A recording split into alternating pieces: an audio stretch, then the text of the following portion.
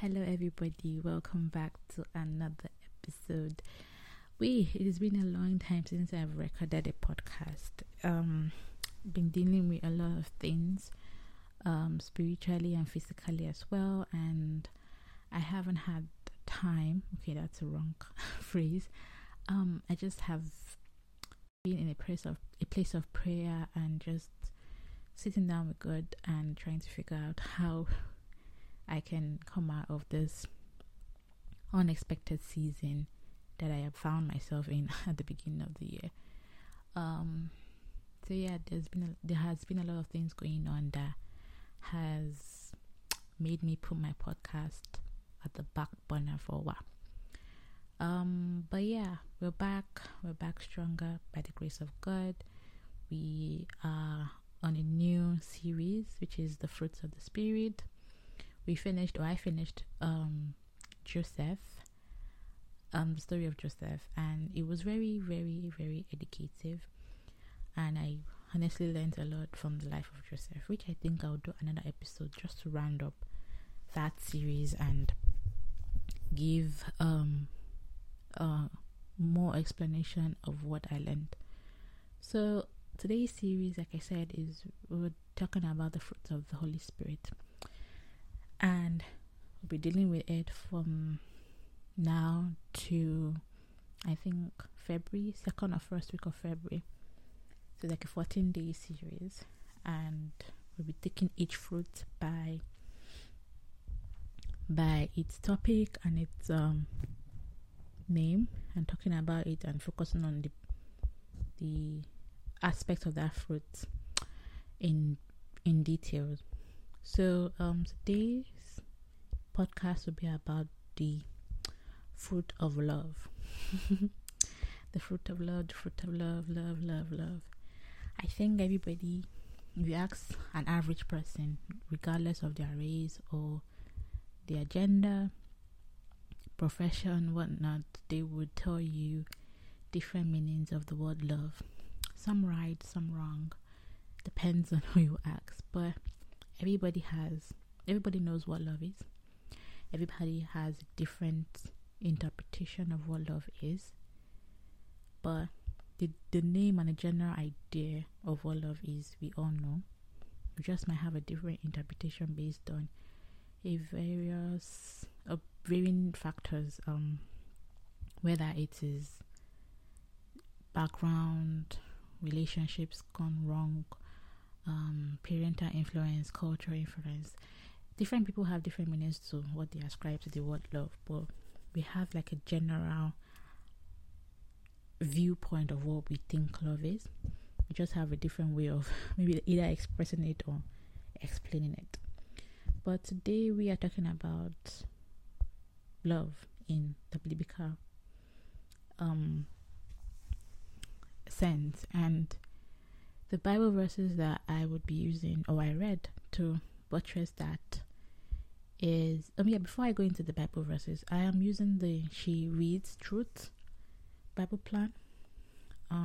There's a Bible also, and there's a Bible plan attached to it. I didn't get the Bible, but I have the plan. It's an app on the App Store. She Reads Truth. There's also He Reads Truth, for any man that wants to get it as well. I think it's a very good devotional and also a very good Bible to have. It's really explanative on different things. But since I already have a Bible, I didn't see the need to get another one just to see all the things in the Bible, because at the end of the day, what matters is the actual God's word, not the extras that we can find in different Bibles. But yeah, I'm using the She Reads Truth plan, and the plan is fruits of the Spirit. So basically each day you have different Bible verses, you read them and you write what you learned, and then there's a devotional where the author also gives his or her explanation on the topic. So the different Bible verses for the word love is one Deuteronomy oh gosh, Deuteronomy 4 31 to 38. Then 1 Corinthians 13, 1 to 13. And then there's Galatians 5, 6. Galatians 5, 6. Galatians 5, 13 to 14. Galatians 5, 13 to 14. 1 John 4, 7 to 21. 1 John 4, 7 to 21. So I'll take it again. So Deuteronomy. Forgive me if I'm not pronouncing. I don't know why English is just going off right now in my mouth. But yeah, 4, 31 to 38. 1 Corinthians 13, 1 to 13. Galatians 5, 6. Galatians 5, 13 to 14. 1 John 4, 7 to 21. So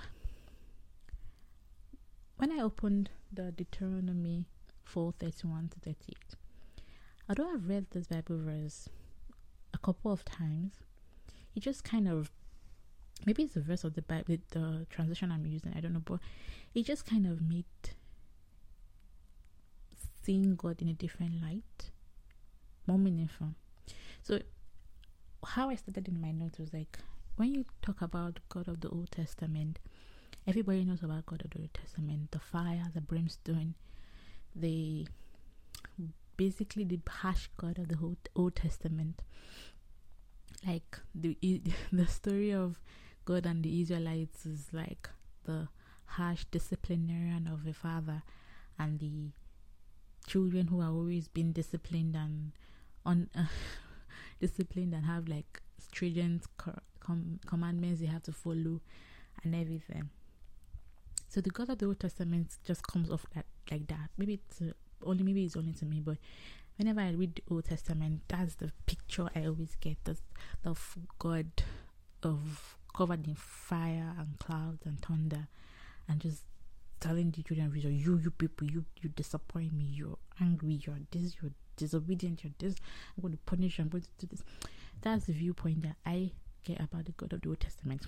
And that's the viewpoint I think a lot of our pastors, especially the older generation pastors, portray God as. But in this verse, it starts with this. I'm not going to read the whole verse, I'm just going to read the parts I highlighted. So verse 31 says, "For the Lord your God is a merciful God. He will not leave you or destroy you or forget the covenant of your fathers that he swore to them." Let's even forget the part of covenant and your fathers and all that. For me, it was like, he will not leave you or destroy you. And it just came out differently from the God of fire and brimstone. And if you do anything, you die. I'll send plagues. I'll send plagues and send this and send that to kill you. And he's telling, I think it's Moses, that wrote, yes. So he's telling Moses to tell them that he's a merciful God. He won't leave you. He won't destroy you. And I'm sure like the Israelites, this same God that punished us and gave us 40 extra years in this wilderness is telling us that I won't leave you or destroy you. Like, but he just, and it just made me realize that truly, behind the punishment and the discipline that the children of Israel realized or faced was all coming from a father who really, really loved them. Because if he really didn't love them, he won't say, I won't leave you. Like, that should have been the first thing he did when they passed the Red Sea and they went off on Moses. That should have been the first thing that you just like, oh, you guys, okay, if you want to go back to Egypt, bye, go back. I'll open the Red Sea, you go back. But he kept on telling them, and he kept on reinforcing to them that I'm a merciful God. I won't leave you and I won't destroy you. So basically, all the things that they suffered was against his nature. I don't know, because I was just thinking of it, like, many times we act in a different way, or we react in a different way to certain situations or to people that are outside our original personality. I don't know if it has happened to you, but there are many times people will trigger something or say something that will trigger you, and you'll find yourself acting in a different way rather than what you actually want to do. And could it be that the children of Israel had triggered God so much that he felt he had to keep on disciplining them. But his true nature is a God of mercy, who will never leave them, who had no intention of leaving them, and who had no intention from the get-go of destroying them. That was one thing I just think was packed of all the thought processes in my head. And if you go down to read the whole verse, Moses was telling them that, did anybody ever hear of a God speaking out of the midst of a fire? As you have heard, and you're still alive? Or has any other God attempted to take a nation, which is Israel at this time, from the midst of another nation, Egypt, by trials, by signs, by wonders, by war, by a mighty hand and an outstretched arm? Like, Moses is now literally giving them God's CV. Like, this is the person that is telling you this. He's not a shere God. He's the one that took you from Egypt, a force on its own, with his mighty hand. He showed you signs, he showed you symbols. Like, you know, when a guy is cutting a babe and he's showing, and the guy is showing her all the things I can give you, all the things I can make good for you. And basically Moses is like, this God that loves you, he's not a shere God. He's a God that has shown you this. He's talking to you through a fire. Like, he's doing this. He's opening the Red Sea. He's doing all these things. He's doing that to show you that he's the Lord God and there's no other one besides him. So it's like, this is my CV. And my CV is basically love. I love you and I'll do anything for you. and I think it's a perfect way of starting off the definition of love, because what we have been fed over time by social media and by movies and all that is love to be very one-sided. Love to be, if I don't benefit from this to be very, I won't say narcissistic, but very, very one-sided. And now we're having Moses tell the children of Israel, and by extension us, that God will not leave us. The definition of love is someone who will not leave, who will not destroy you. So basically that's like the highest standard of love. So if we are in a situationship or whatever situation that is lower than the standard, then it's not love.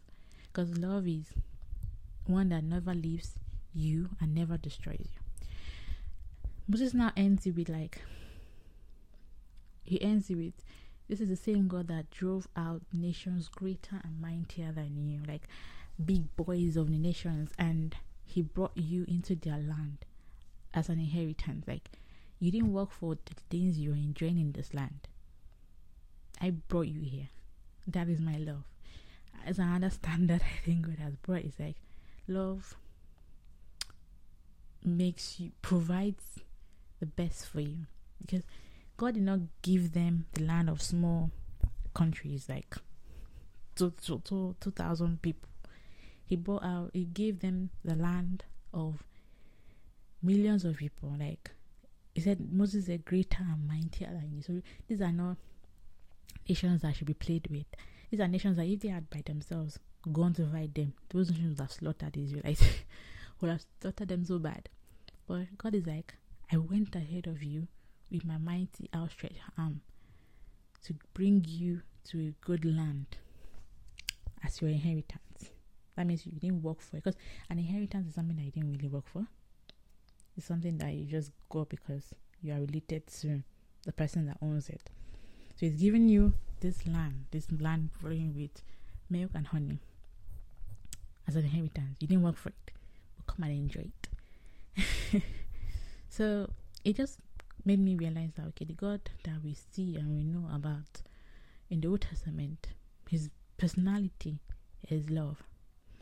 Behind all the disciplinary acts he did towards the Israelites, he's at the heart of everything is just love.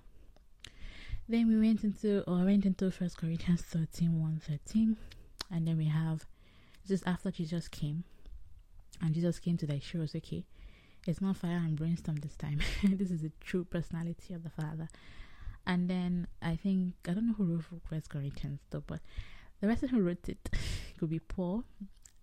or James or John, I'm not really sure, but the person who wrote it went on to talk about love's attributes, and we all know the attributes of love. It's listed in verse 4 to 10. But one thing I think it's Paul that wrote First Corinthians. But one thing I focused on is love never ends. Prophecies will pass away. Speaking in tongues will pass away. And that's like, in our modern day Christianity, is like, you can speak in tongues, you're like the Jim, hi Christian. But Paul is saying that, yeah, even though you can speak in tongues, even though you can prophesy and you have the anointing for all that, it's fleeting. Meaning, when Jesus comes, who Paul says the perfect comes, everything will pass away. The one thing that would stand firm is love. Why? Because God never ends, and love is God's personality. So that means love will never end. The prophecies, the tongues are all gifts God has given to us while we are here on earth. But love, the true meaning or depth of love is God's personality, and His personality cannot end because He's an everlasting Father. So then we went to Galatians 5:6 and talked about faith working in love. Then the one that I focused on also was 1 John 4:7 to 12. So here I think John was talking about, okay, you know what love is. You know that love is God's personality, or you know that love is who God is. But let me tell you this: if anyone doesn't love, you don't know God, because you can't say you know Him. Because knowing somebody means, especially in relationship context or friendship context, you can't say you know somebody without knowing who the person truly is, how the person behaves, who the person's personality is, what the person likes and doesn't like. So if you are saying that God is love, if you are saying that the full true personality of the Father is love, then you can, and you say you know God. By that it means you know that God is love. And you can't say, okay, you know God who is love, and then you don't love. It hit me because I'm someone that, based on disappointments and heartbreaks and all that from people, it has become a habit of mine that I'm very skeptical of truly expressing love to people. Not just within my immediate circle, but like people in general. Because I'm like, if I show you love now, you're just gonna hit me and hurt me and everything, which is fair, which is an understandable mindset to have. But this verse is saying that if you say you love God, you can't say you don't love, because God is love. And that many times, even if I flip it, many times I have acted like the Israelites, rebelled against God, done all sorts of things, and His love is still constant. Like, imagine the whole world disappointing God and rebelling and everything, and His love has always been constant.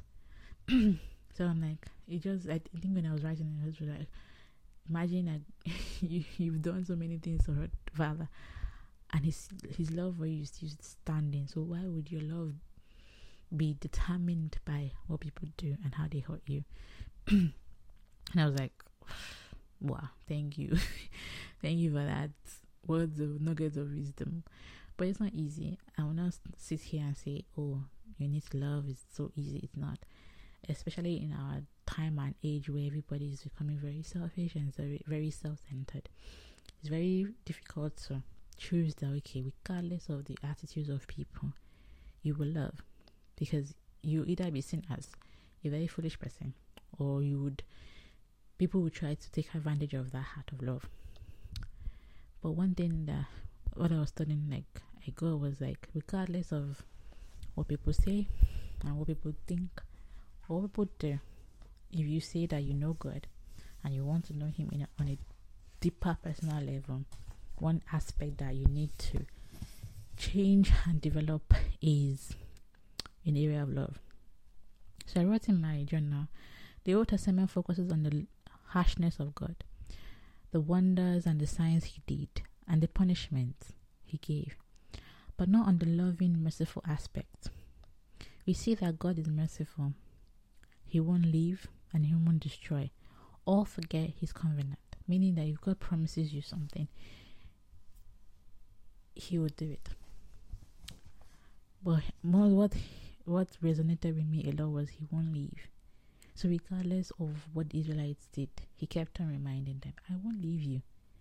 And that is a nice assurance to have in this day, again, in this day and age where everybody's like, any small disappointment or any small difficulty, they are like, bye. They even say bye. Some they won't say bye. Some just like ghost you and block you everywhere. So to know that you serve a God, you have a Father who watches over you and he won't leave no matter what you do. Not that you should be taken as a reason to misbehave, but having that assurance that he won't leave and he won't destroy you helps. God showed his love through signs and wonders, through his mighty outstretched arms. I was just picturing, like, literally stretched his hand. The owner of the heavens and earth stretched his hands and picked up the Israelites. Not like he picked them up, but like, imagine walking through life under the outstretched arm of God. Imagine breaking barriers and breaking challenges under the outstretched arms of God. It must feel really nice, honestly. But that's what we have through Jesus Christ. At the end of the day, we walk under the mighty outstretched arms of Christ. So I also wrote that Jesus came to correct the viewpoint we have about God's love, and importantly to show us how we can love him and each other.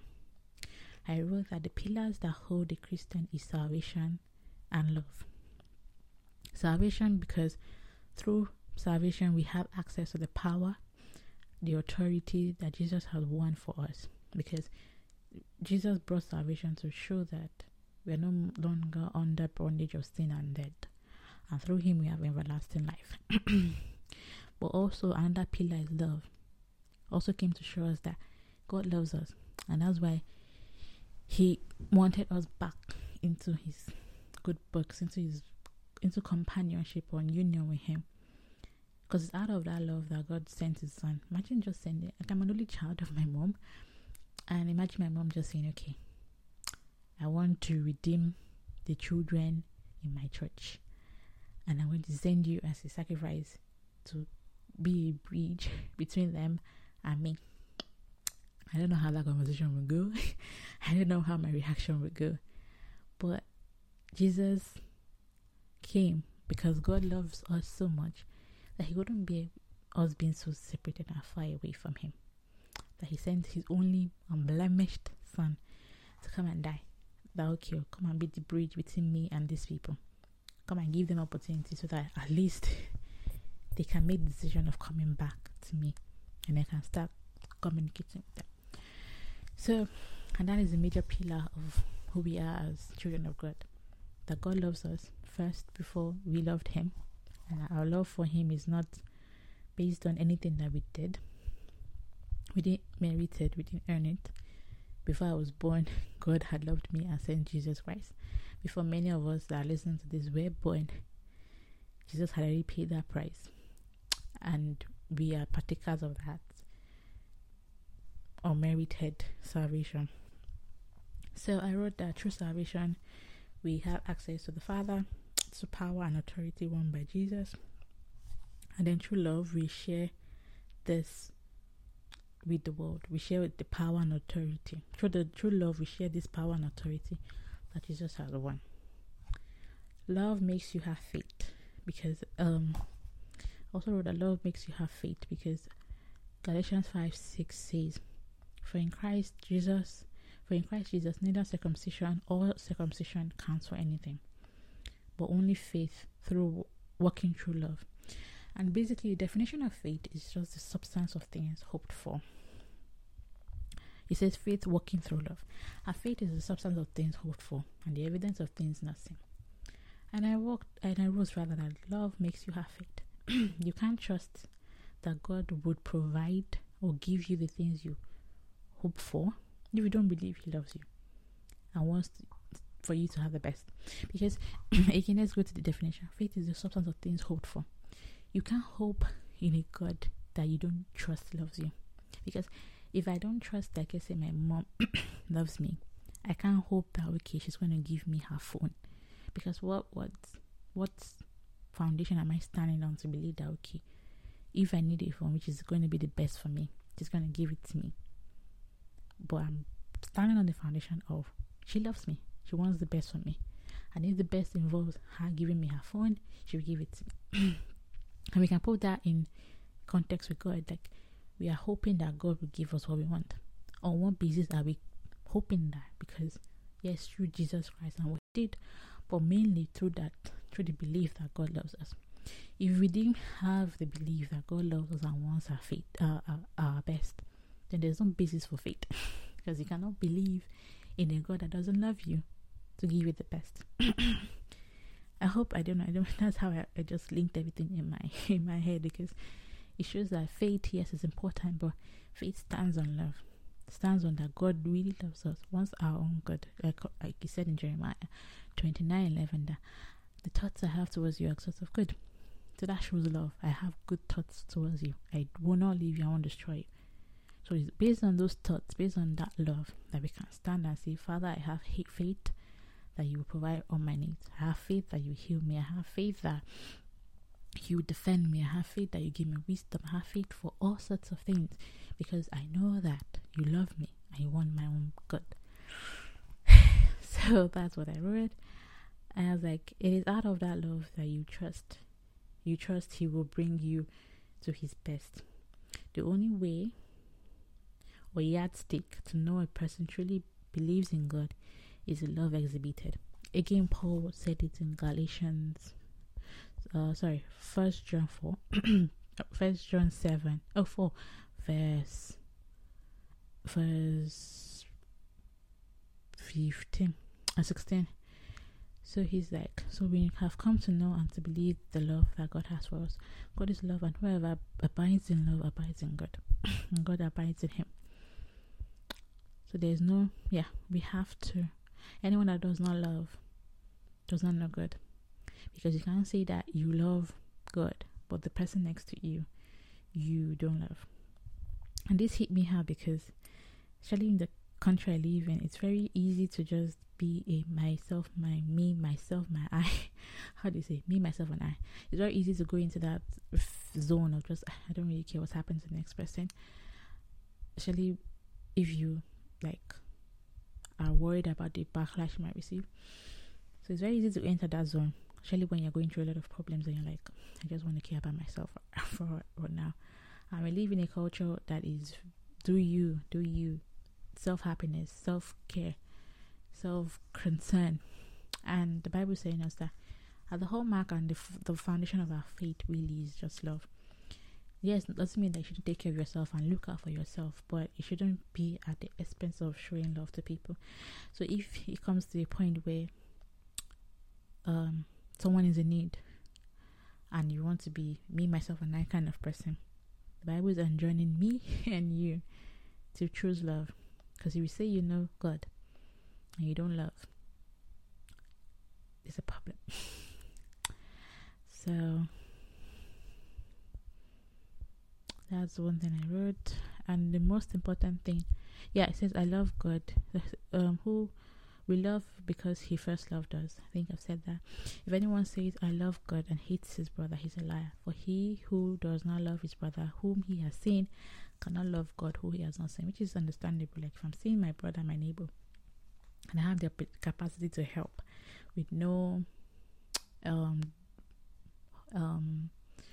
harmful effects to me, and I don't help, I can't honestly say that I love God, because God shows his love to people.